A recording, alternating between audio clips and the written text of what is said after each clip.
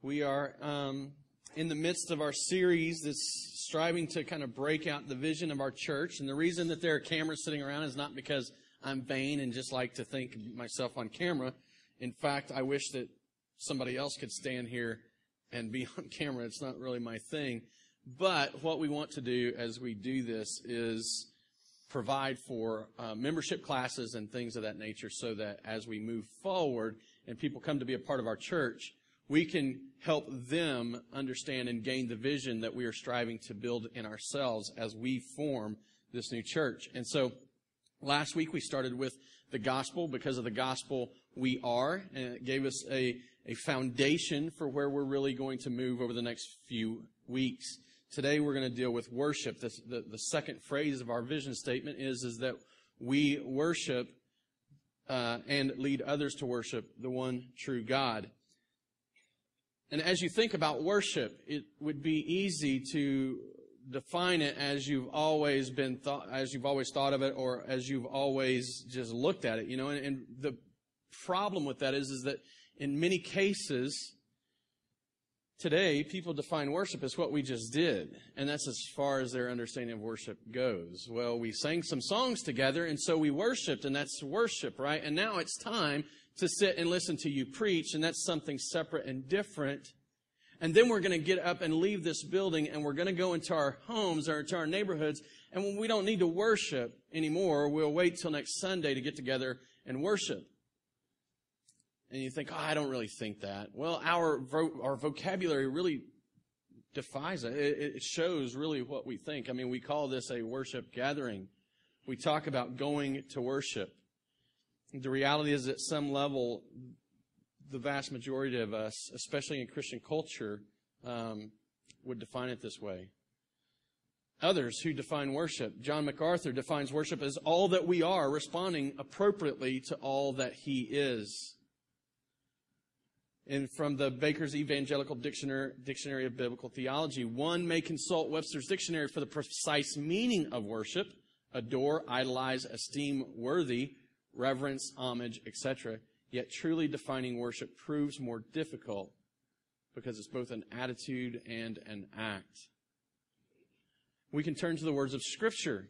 The Scripture, as you look in the words, at the words that we now translate as worship, you can go to the original meaning, and you can strive to gain an understanding of worship from what those words mean. And every word used to that's now translated as Scripture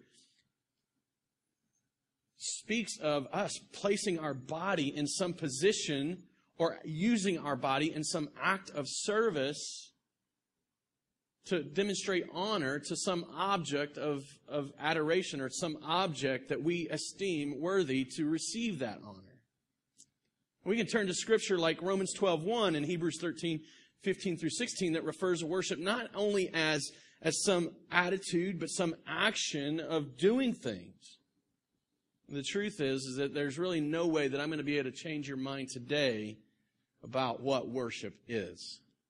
I'm not going to be able to give you a full explanation and doctrine or theology of worship. It's not going to happen in the time we have. But over the next 2 weeks, what I hope we'll build is an understanding of what the attitude looks like and what that action looks like. Now, see, I think that the attitude of worship is what we're really going to focus on today. I think the attitude of worship really begins with an understanding of where the gospel begins. The gospel exists because worship doesn't. Think about that for just a second. If we were all the God worshipers that we were intended to be and created, if we were all living as we were designed to live, there would really be no need for the gospel. The gospel is given because worship isn't being properly given. And don't get me wrong. Our world has plenty of worship. We have an overabundance of worship. It's just not the good, God-centered, God-glorifying, God-honoring kind of worship. There's still plenty of people in the world that bow to idols, like real physical idols. I know that's shocking to us. We've moved beyond that. We're more civilized than that. We recognize that there's no life in a statue. But my first trip to China, I was shocked to see in a Buddhist temple that I was able to get into and watch and perceive what was going on. This man lighting his incense, placing it in, I don't know what you would call it, this incense holder. He steps back and begins to bow and pray to this golden statue. I was shocked. I thought, come on, that just happened in the Bible. No, it really still happens today. And you know what was struck me? As I watched that happen, I was amazed to see that after he finished praying, he turns and his family is off to the side, and he gets his son and he brings his son over and he begins to teach his son how to worship this idol. My only assumption is that it's going to continue to happen. We've moved beyond that, of course. I mean, we're better than that. We're smarter than that. We don't worship idols here, right? I wonder what it would look like to the people in the Bible if they walked into an arena when a sporting event was going on. People are cheering. They're painted in their colors of their team. I know a guy that knows more about football than I mean, this guy knows everything about football. You can ask him any stat question you want for years back. I don't know how he has and holds all of this information. But he does it. I used to work with him. He spends more time studying what it is to be a fan of football than he does anything else. And it'd be nice if I could say that that's just what happens with non-Christians. But the truth is, there's people sitting in the room, there's people that are going to hear this and they're going to realize and recognize they know more about their favorite team. They know more about basketball or football, baseball, or God forbid soccer than they do about the Bible. Man, they love it so much, they just give themselves to it. We worship our television stars, movie stars, music stars. We even have a show that we call American Idol. We're just that brazen. We're just that sure of ourselves. Why else, if we don't worship these people, why else would it be that gossip shows and gossip magazines are so popular? If we didn't worship these people, if we didn't care about them in some way, if they didn't mean something to us, People magazine wouldn't be. But see, People magazine exists because it's the Bible of these people who worship these stars. And then we gather in theaters and at concerts and in living rooms to worship our favorite actors, our favorite singers. The truth is, we even worship less tangible things. Tim Keller wrote a book recently. It's called Counterfeit Gods. And in it, he details how America has these gods of money, sex, and power.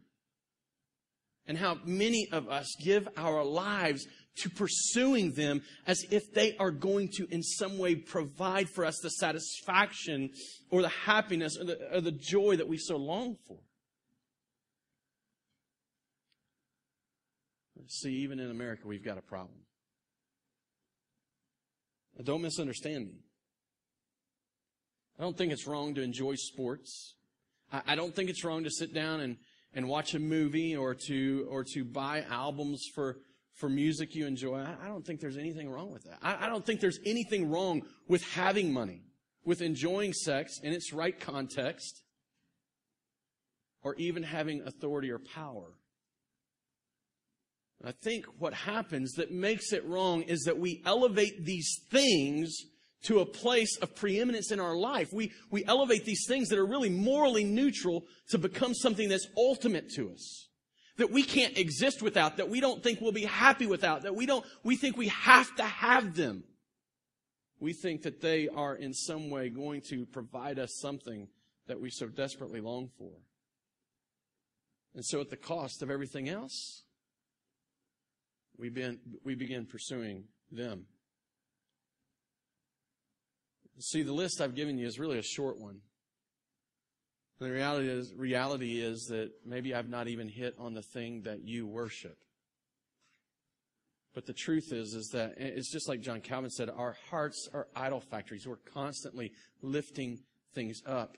This list goes on and on and on. But diversity is not a good thing. It isn't like your portfolio. Diversity in this subject is wrong. And I think as we read through Romans today and we look at what God says happens as a result of misplaced, misapplied worship, we're going to see that directing it in too many different directions is really the source of our problems and the major issue that the gospel really sets right. If you have a Bible, the verses will be on your screen. For those of you that were hoping for the little handouts today, I'll just let you know they are prepared and they are at home in my computer. My printer wouldn't work this morning for whatever reason. It's caused me some grief. But anyway, I'm not worshiping those. And so we're going to continue on. We'll be able to do church without them. But the verses are on the screen, or if you've got your Bible, you're welcome to follow along. Romans chapter 1, verses 16 through 25. For I am not ashamed of the gospel, for it is the power of God for salvation to everyone who believes, to the Jew first and also to the Greek. For in it the righteousness of God is revealed from faith for faith. As it is written, the righteous shall live by faith. Now just notice here, he is talking about what the gospel is about doing. What the gospel is able to do because it's powered by God. It's the actual power of God for bringing salvation, for bringing life through faith. He goes on, and for the wrath of God is revealed from heaven against all ungodliness and unrighteousness of men. Here's why the gospel exists. Here's why it had to be. Because God's wrath, His justified wrath, is revealed from heaven against all ungodliness and unrighteousness of men who by their unrighteousness suppress the truth. For what can be known about God is plain to them because God has shown it to them.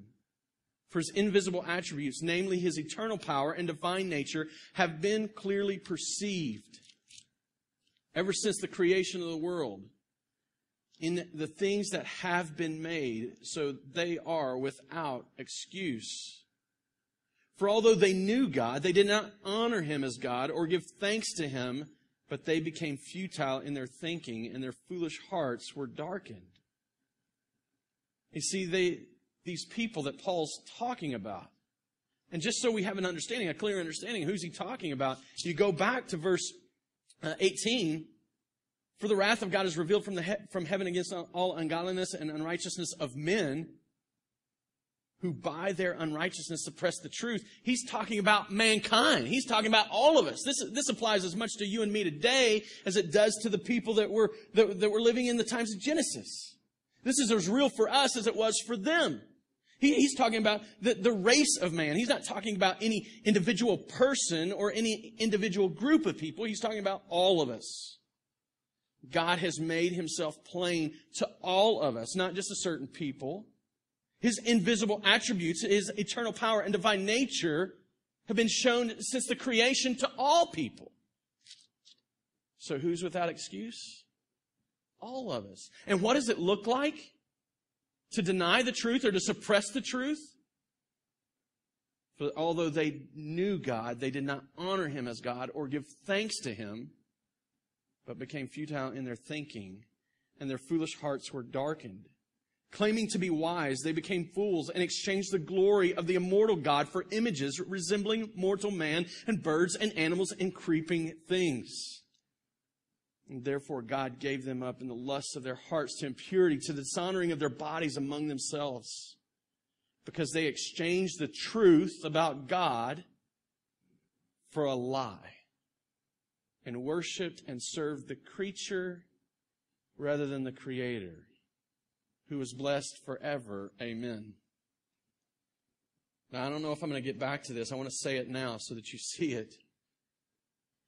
God is going to be praised regardless of who praises Him or what we do to praise Him. He is either going to be praised because of His justice in your life, or He is going to be praised because of His grace in your life. One or the other. God is going to be honored. We cannot take this from God. And that's why Paul, I think, adds this at the end and says, who is blessed forever. Regardless, God will be praised, and people will come to a place where they sing His praises. But here we go. I mean, here we have an explanation of the gospel, why it exists. Because mankind decided to worship something other than God. And I think the clear statement is, and it's something that we can draw from this very easily, is that everybody worships something. Everybody worships something. There's no exceptions given in this passage. This speaks of all people. There's not a place where it specifically says everybody worships all people, but it certainly makes that point. Everybody is worshiping something other than God. The expression of worship might be different. The object of worship will vary from person to person. We may not even call it worship. We may come up with a great name like entertainment. We may think of it just as a vocation. Whether it's admitted or not, we all worship something. And not everyone likes this view. As I prepared for this message, I came across this blog. It happened to be a blog for an atheist. He doesn't believe in God at all. And he's a little bit bothered by the idea that somebody says he's worshiping something just because he's devoted to his family or his job or that he cares about something. He's really bothered by that. And as he talked about why he was bothered by it, it became clear that he didn't like the way that Christians were deciding to define worship. He didn't like how we were determining worship to be something more than what Webster's calls it. He didn't like that it was more than just this time or place that you go to offer up some thought, some good thought, or some act of honor. You know, he couldn't stand that maybe there was something more to worship than what Webster said, but he's trapped. He really has no opportunity to know anything different. He's not going to understand the attitude of worship because he doesn't have the spirit that enables him to worship.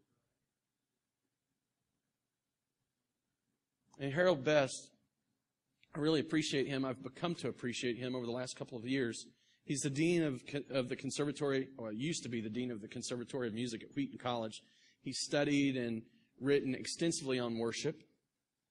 He's written a book, and in fact, some people would say this is the book to read on worship. And he defines worship. He makes a distinction between the Christian God and all the other little g gods, and that's why I appreciate this definition. He says, worship is the continuous outpouring of all that I am, all that I do, and all that I can ever become in light of a chosen or choosing God. It's pretty profound. Think about it.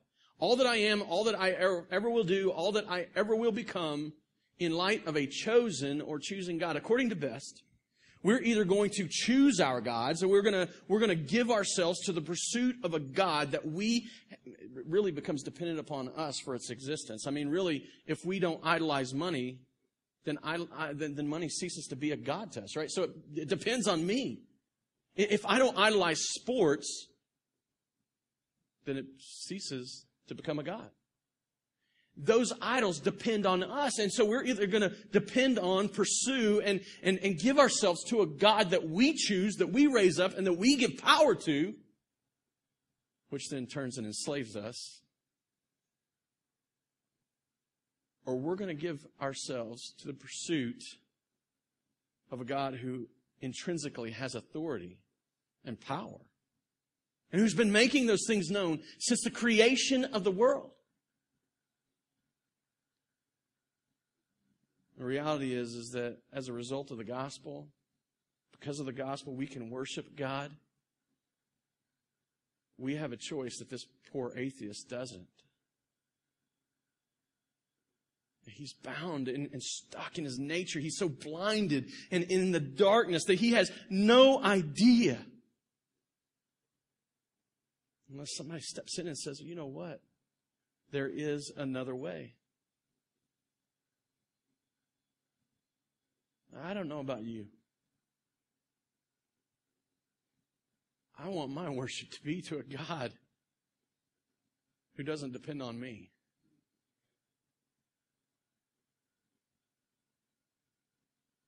This is the God I want to worship.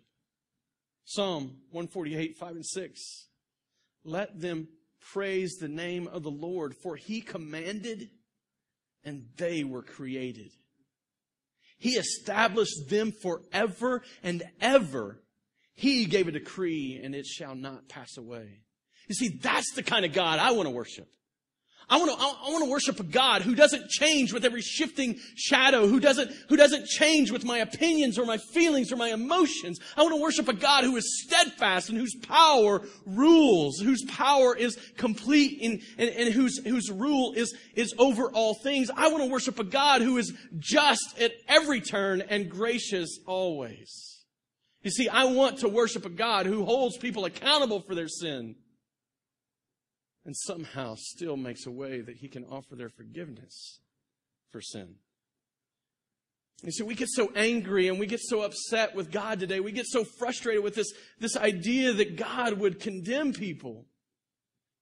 Oh, I wouldn't worship a God that's angry. And we separate the God from the Old Testament and the God from the New Testament. And we believe that somehow the God from the Old Testament was just this angry God. And suddenly He figured things out and became loving in the New Testament. Or maybe somehow He's a different God altogether.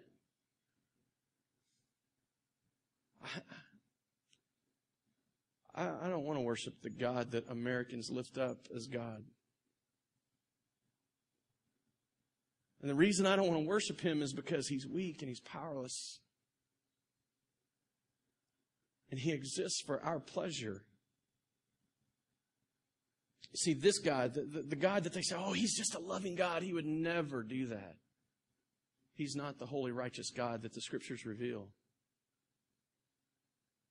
I want to worship a God who is holy and righteous and just, who holds people accountable and who brings condemnation where condemnation is deserved. And don't get me wrong, that means all of us.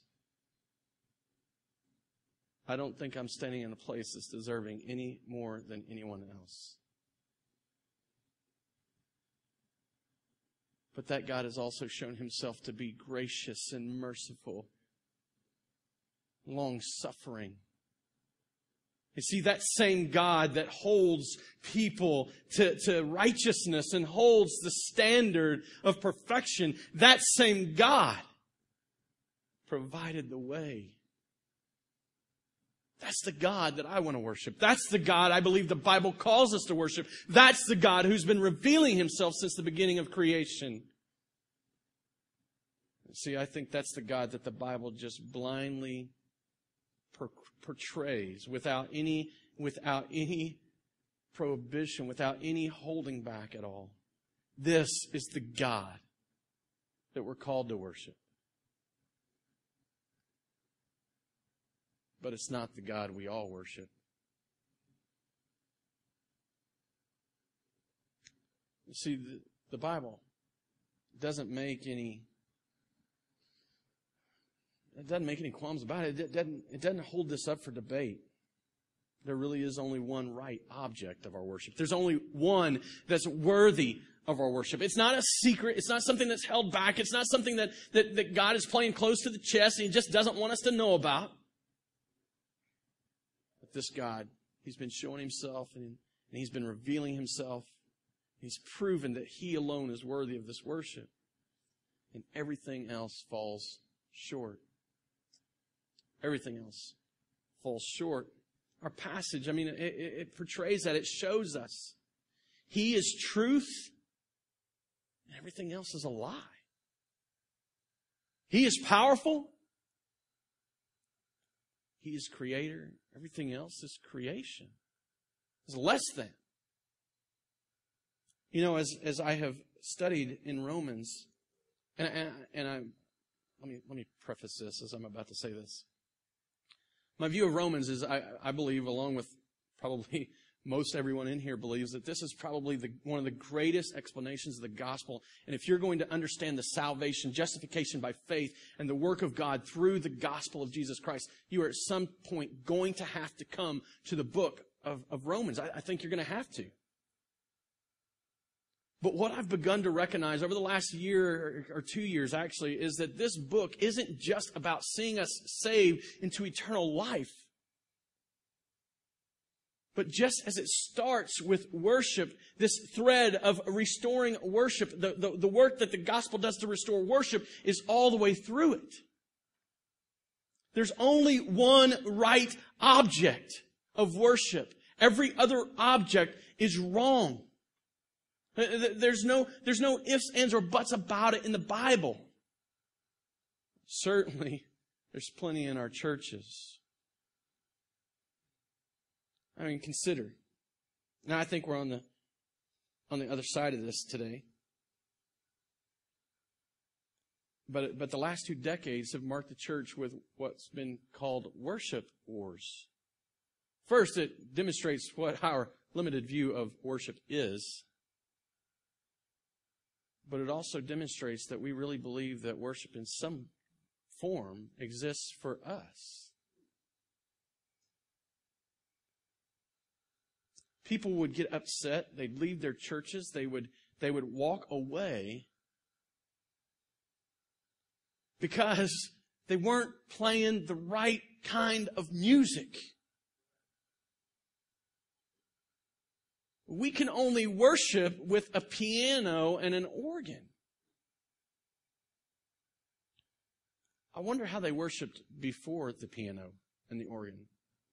And I wonder what God's thinking as this is going on and people are singing songs like I Surrender All. I surrender all to you, my blessed Savior.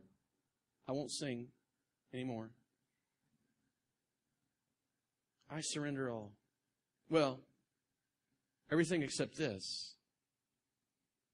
The music has to be to my liking. It's got to speak to me. It's got to make me feel good. It's got to pump me up. It's got to make me feel better. Honestly.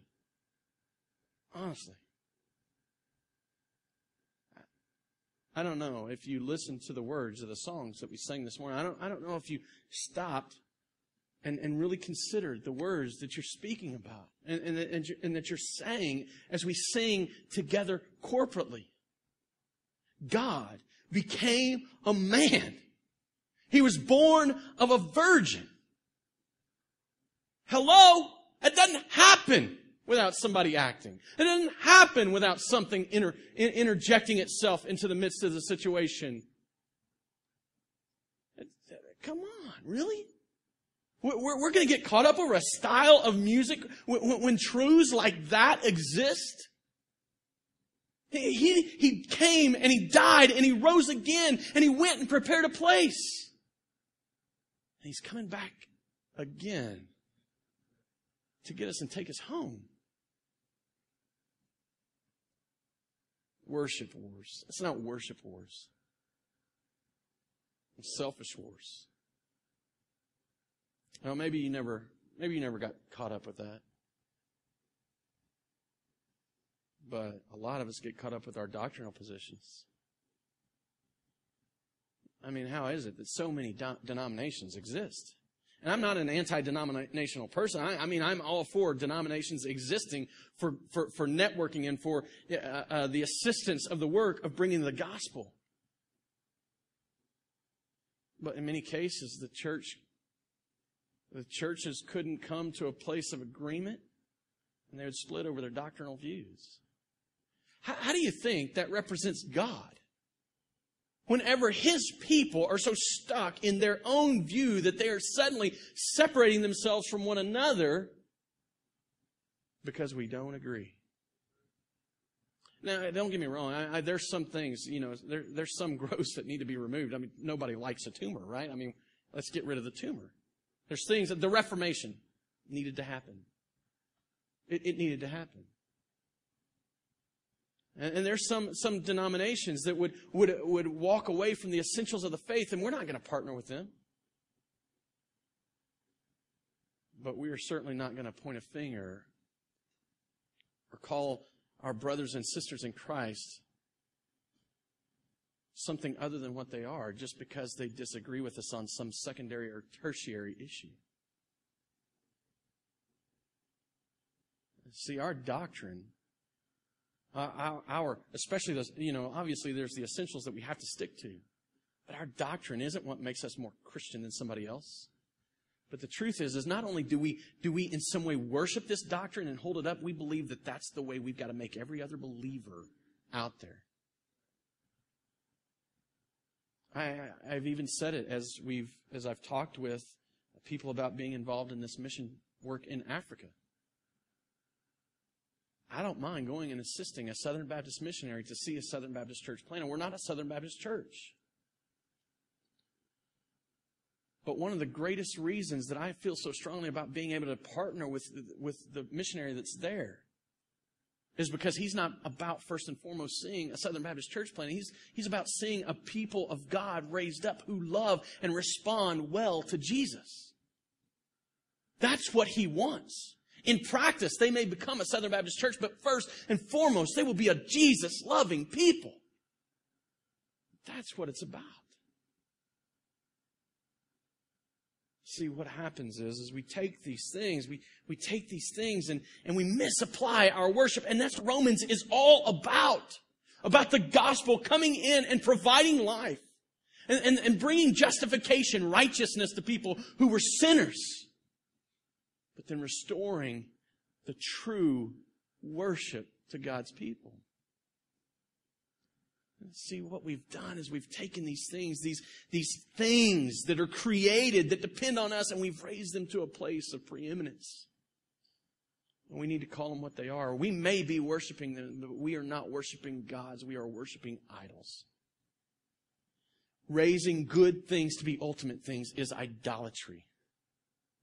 And there is nothing that deserves to be in this place other than God. So I love that Romans starts and tells us this story. All of our problems center on this one idea.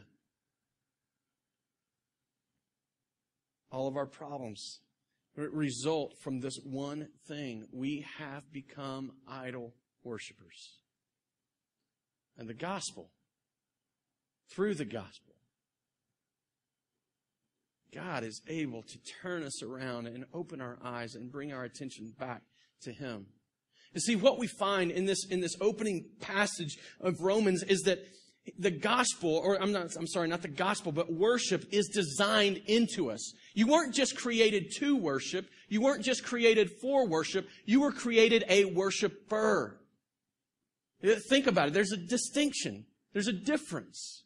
It may seem subtle, but you are going to worship not because it's a duty or a task. You are going to offer your worship to something because that's the way you were designed.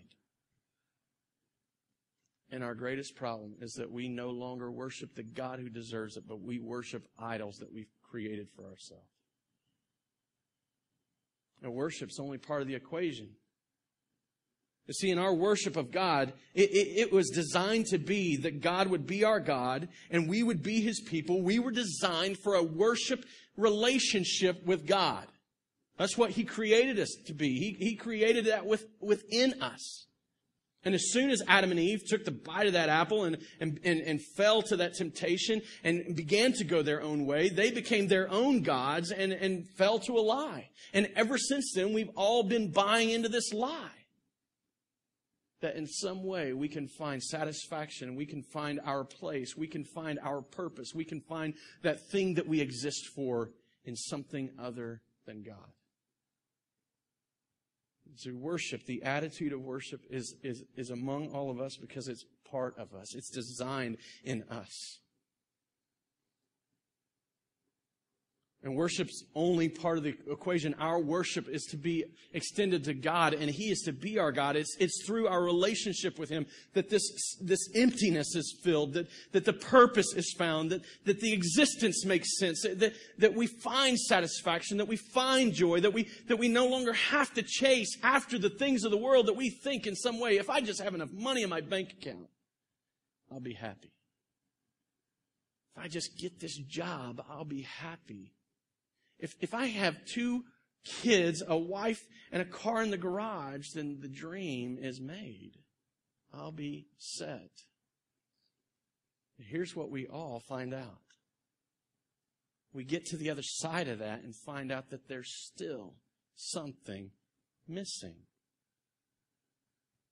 So we chase after something else. And when we get that, we have to chase after something else. You see, worship is our responsibility. Worship is our part. Worship is what we're supposed to do. God doesn't worship us.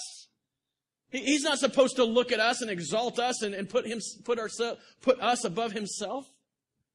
But God certainly serves His people. God certainly provides for His people. God certainly protects His people. God certainly exists and in relationship with His people gives them the satisfaction, the joy, the peace that we were always intended to have. And as the gospel comes in and Paul talks about this salvation that happens, he puts it in terms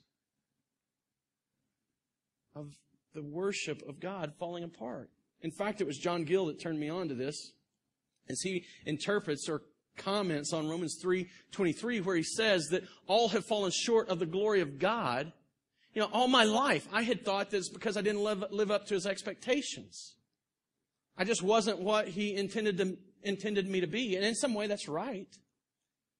But John Gill notes that it's possible or that it's likely that this also is meaning that we are no longer glorifying God. And so really our greatest problem, our greatest issue is that we no longer worship the God we've been created to worship. And so from that, every sin emanates. See, we don't just have sin problems, we have worship problems. We don't just struggle with things like alcoholism or pornography or obesity. We don't just struggle with these things in life because we decide to do something wrong. We struggle with them because we decide to worship something wrong. Beyond health issues and people's bodies not really working right, what do you think the cause of obesity is? Well, it's pretty straightforward. And I can say this because I'm overweight. I can get away with this. It's because we like food. When my mind is wandering and when I feel down, or you know what I look to? In many cases, I look to food. Now, there's things I'm changing about my diet, and there's things I've changed about myself, but there's a click in my head. Somebody hurts my feelings, I want to stick a Twinkie in my mouth. I don't know how that works. It sure makes me feel better for a minute. I don't know what the deal is there. But it's true. And I look to this food as if in some way it's going to fix my problems. As if in some way the momentary enjoyment or the taste is going to make all things better. Really, I'm going to end up with a sugar high that's going to leave me crashing later. Still feeling empty. How about alcoholism? I know a guy that is an alcoholic, and he told me Well, I drink a lot, but I wasn't an alcoholic. I mean, he told me he was drinking like 36 beers a day or something crazy like that. It was nuts how many 30 packs of beer he was going through in a week. It's like, I'm not an alcoholic. Okay, well, maybe you don't want to call yourself an alcoholic, but certainly you're worshiping something that leads you to this place that you consume all of this beer, that you can then forget all of your problems and feel numb to all the issues around the world. I don't know. I've not heard him talk enough about what led him to drink. Some people drink to forget. Some people drink because they want to celebrate. They think in some way that alcohol is going to make them more able to cope. It's going to satisfy some issue inside of them. How about pornography? Why is pornography a growing problem in our culture? It's not just a man problem, it's a man and woman problem. It's not just an adult problem, it's a teen problem. We're all dealing with it. It's everywhere. And why is it such a problem? Because we worship something other than the Creator. And every time we worship something other than the Creator, it leads us to act in sinful ways. We all worship. It may be called something different. The objects of worship might be different. The truth is, everyone worships. And the results of worship not directed at God is sin and depravity. If you don't believe me, listen to the words of Scripture, Romans 1. They thought they were becoming wise, and they became fools. Their thinking was futile. That doesn't put a positive spin on it. That doesn't make it sound good to me. God gave them up in the lust of their hearts to impurity. I mean, impurity doesn't sound nice.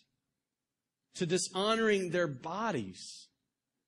You know, the truth is that we could finish reading this, and let me just hit some of the highlights for you. Women gave up natural relations with women. So did men. And so they started getting with one another instead of the opposite sex. Since they did not see fit to acknowledge God, He gave them up to a debased mind. They're full of envy, murder, strife, deceit. Oh, they're disobedient to their parents. Threw that in for the mothers. I know you would appreciate that. And though they knew God, I was going to say I love this verse, and I do, but I really appreciate it. Though they know God's righteous decree that those who practice such things deserve to die, they not only do them, but they give approval to those who practice them.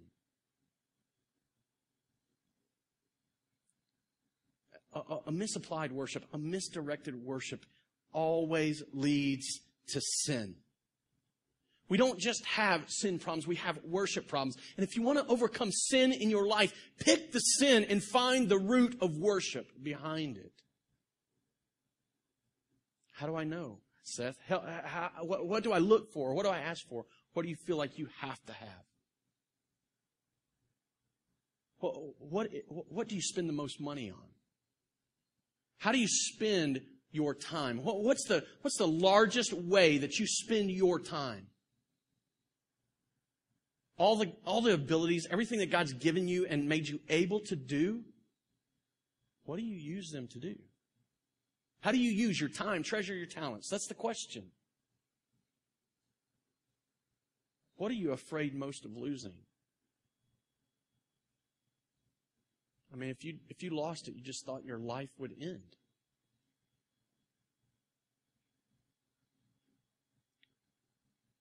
Questions like that. Why questions? Why do I do this? Why do I continue to eat when I know it's not right for me?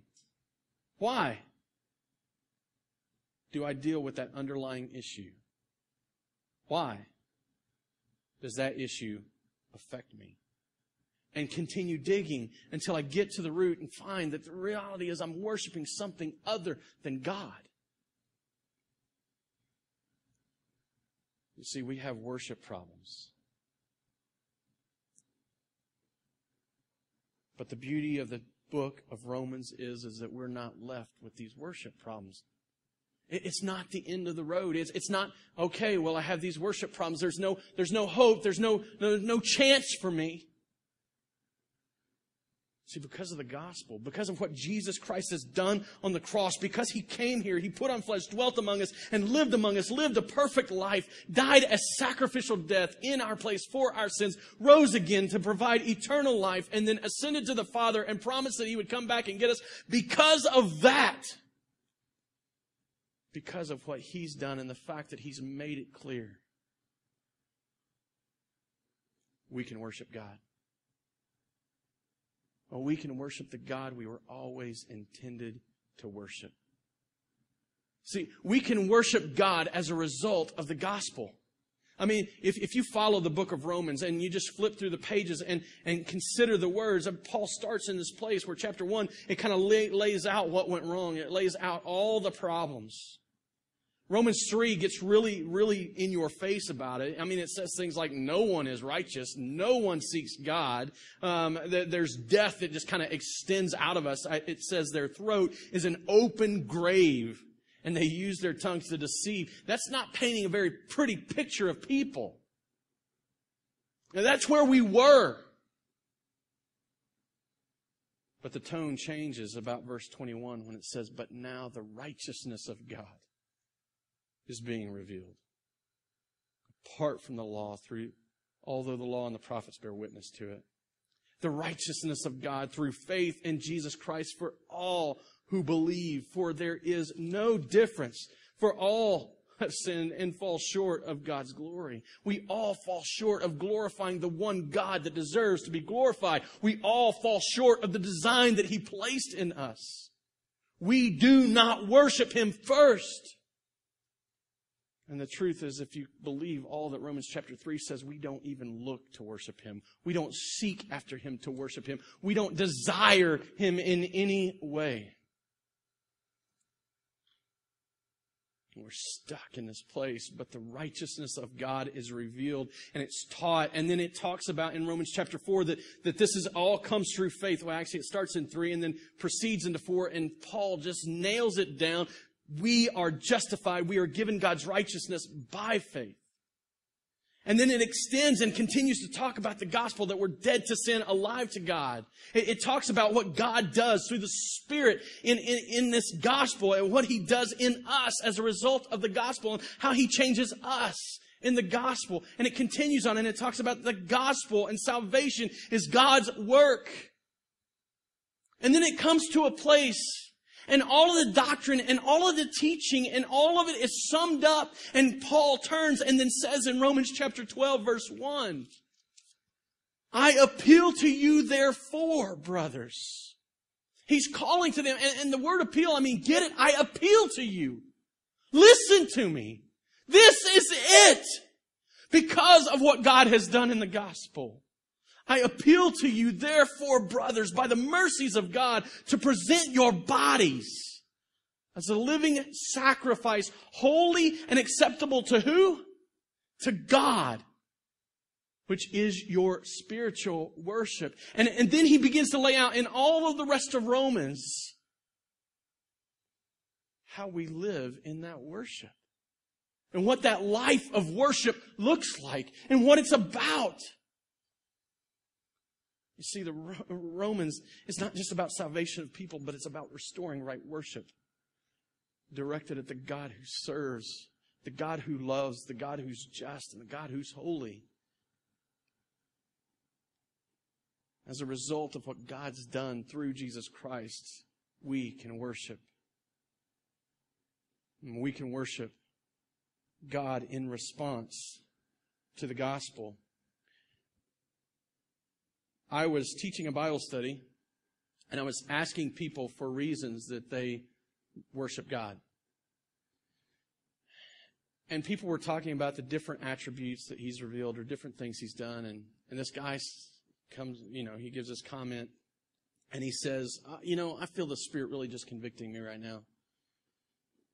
We shouldn't worship God for what He does, but for who He is. And for a second, I was like, yeah, man, that's right. He certainly is worthy of worship because of who he is. But there was something that was just off, and I couldn't deal with it at that point. We were in the middle of a Bible study, and I wasn't gonna debate with this guy and dig on it further. But it struck me as I left that when you read the scriptures that bring praise to God, oftentimes they're bringing praise to God not strictly because of who he is, but because of what they've seen him do. See, I don't think it's an either-or thing. I think it's a both-and thing. I mean, for example, you read Psalm 23. What's Psalm 23 say? Come on, it's the most popular one. Give me the first verse at least. Psalm 23. There we go. Okay, see, that wasn't hard. You guys surely know that. The Lord is my shepherd. I shall not want. He leads me by... What's that saying? It's proclaiming the glory of God because of the work of God. Psalm 104. Maybe you're not as familiar with that one as Psalm 23.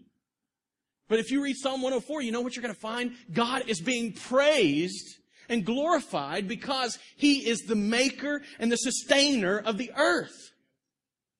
He's being praised not just because of who he is, but because of also what he does. It's not wrong for us to look at the gospel and want to respond positively because of the gospel. It's not wrong to worship in response to what God has done.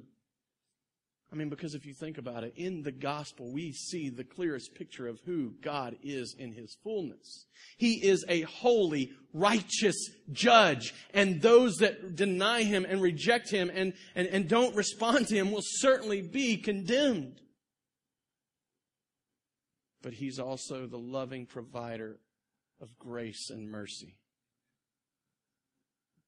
that enables us himself to stand in his own presence.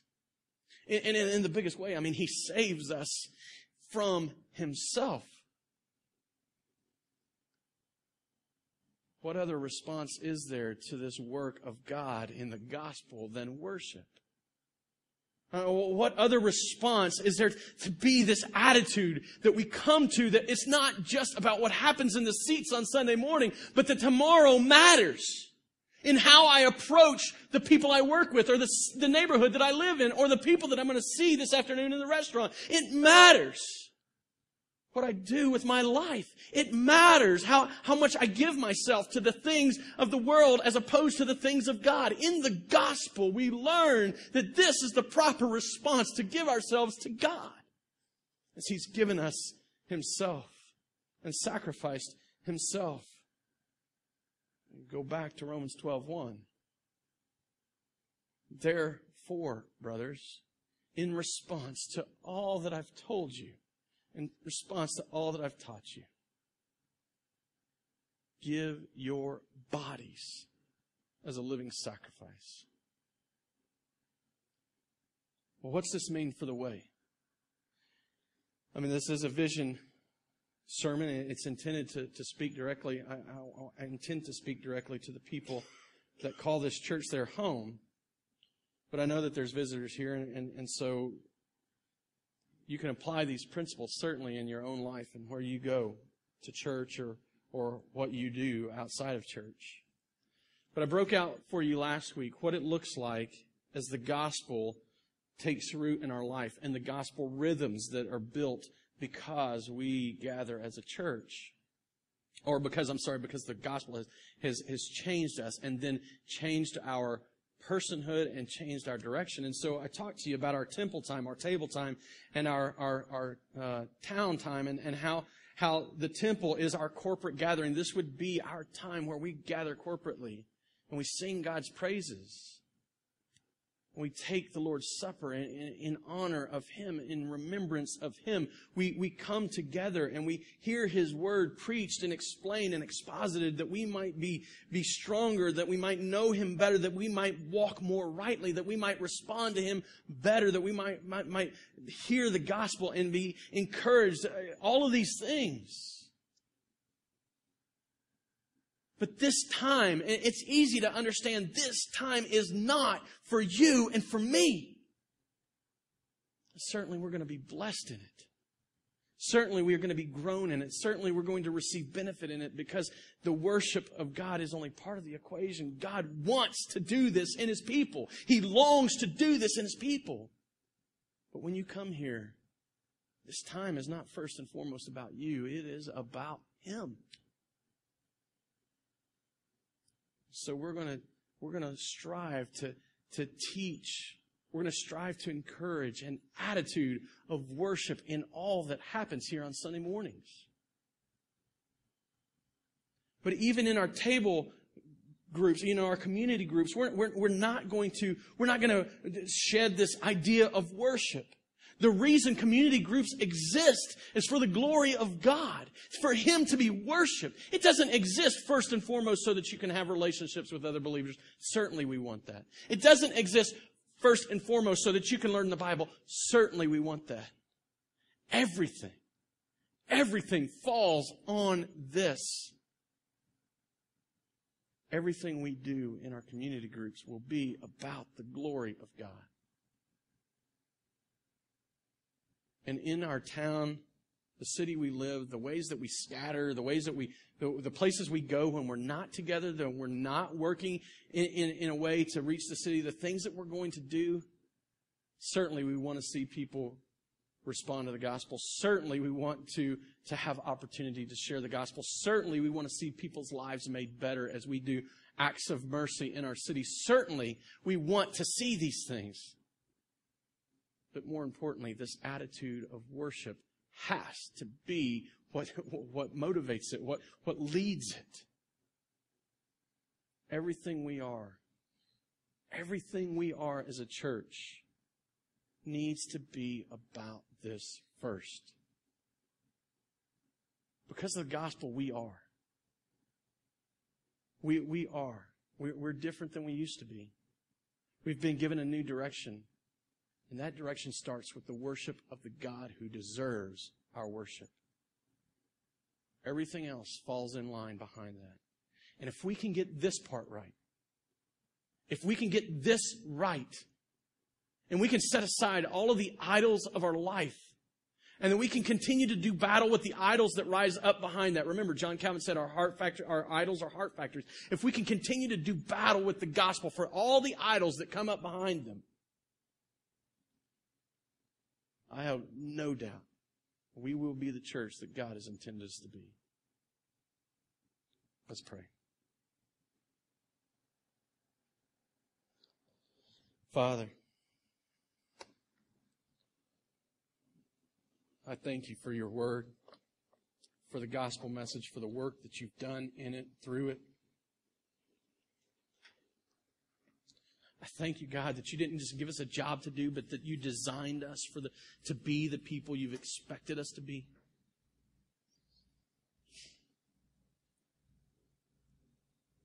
God, You're good and You're gracious and You're holy and You're righteous.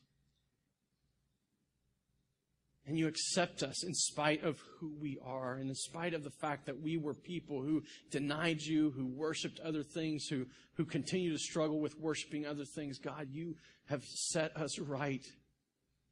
We are thankful for that. God, I pray that You would, in the lives of every person here, set Yourself high to be exalted, to be praised and honored and adored, to be served with honor. God, I pray that for our church, that this would be that this would be the trait that defines us. That as You've done Your work in us, that we respond well, and that we set aside our idols, and that we set aside those things that distract us and that give us some sense of temporary satisfaction or joy. God, that You would be preeminent in our lives. Spirit, I pray that You now would give us conviction of those things that we raise up, that we look to, that we could repent, that we could apply the gospel, and we could stand in Your presence, worshiping You and You alone. But Father, I pray that in this time that You will be honored. It's all these things I pray in Jesus' name. Amen.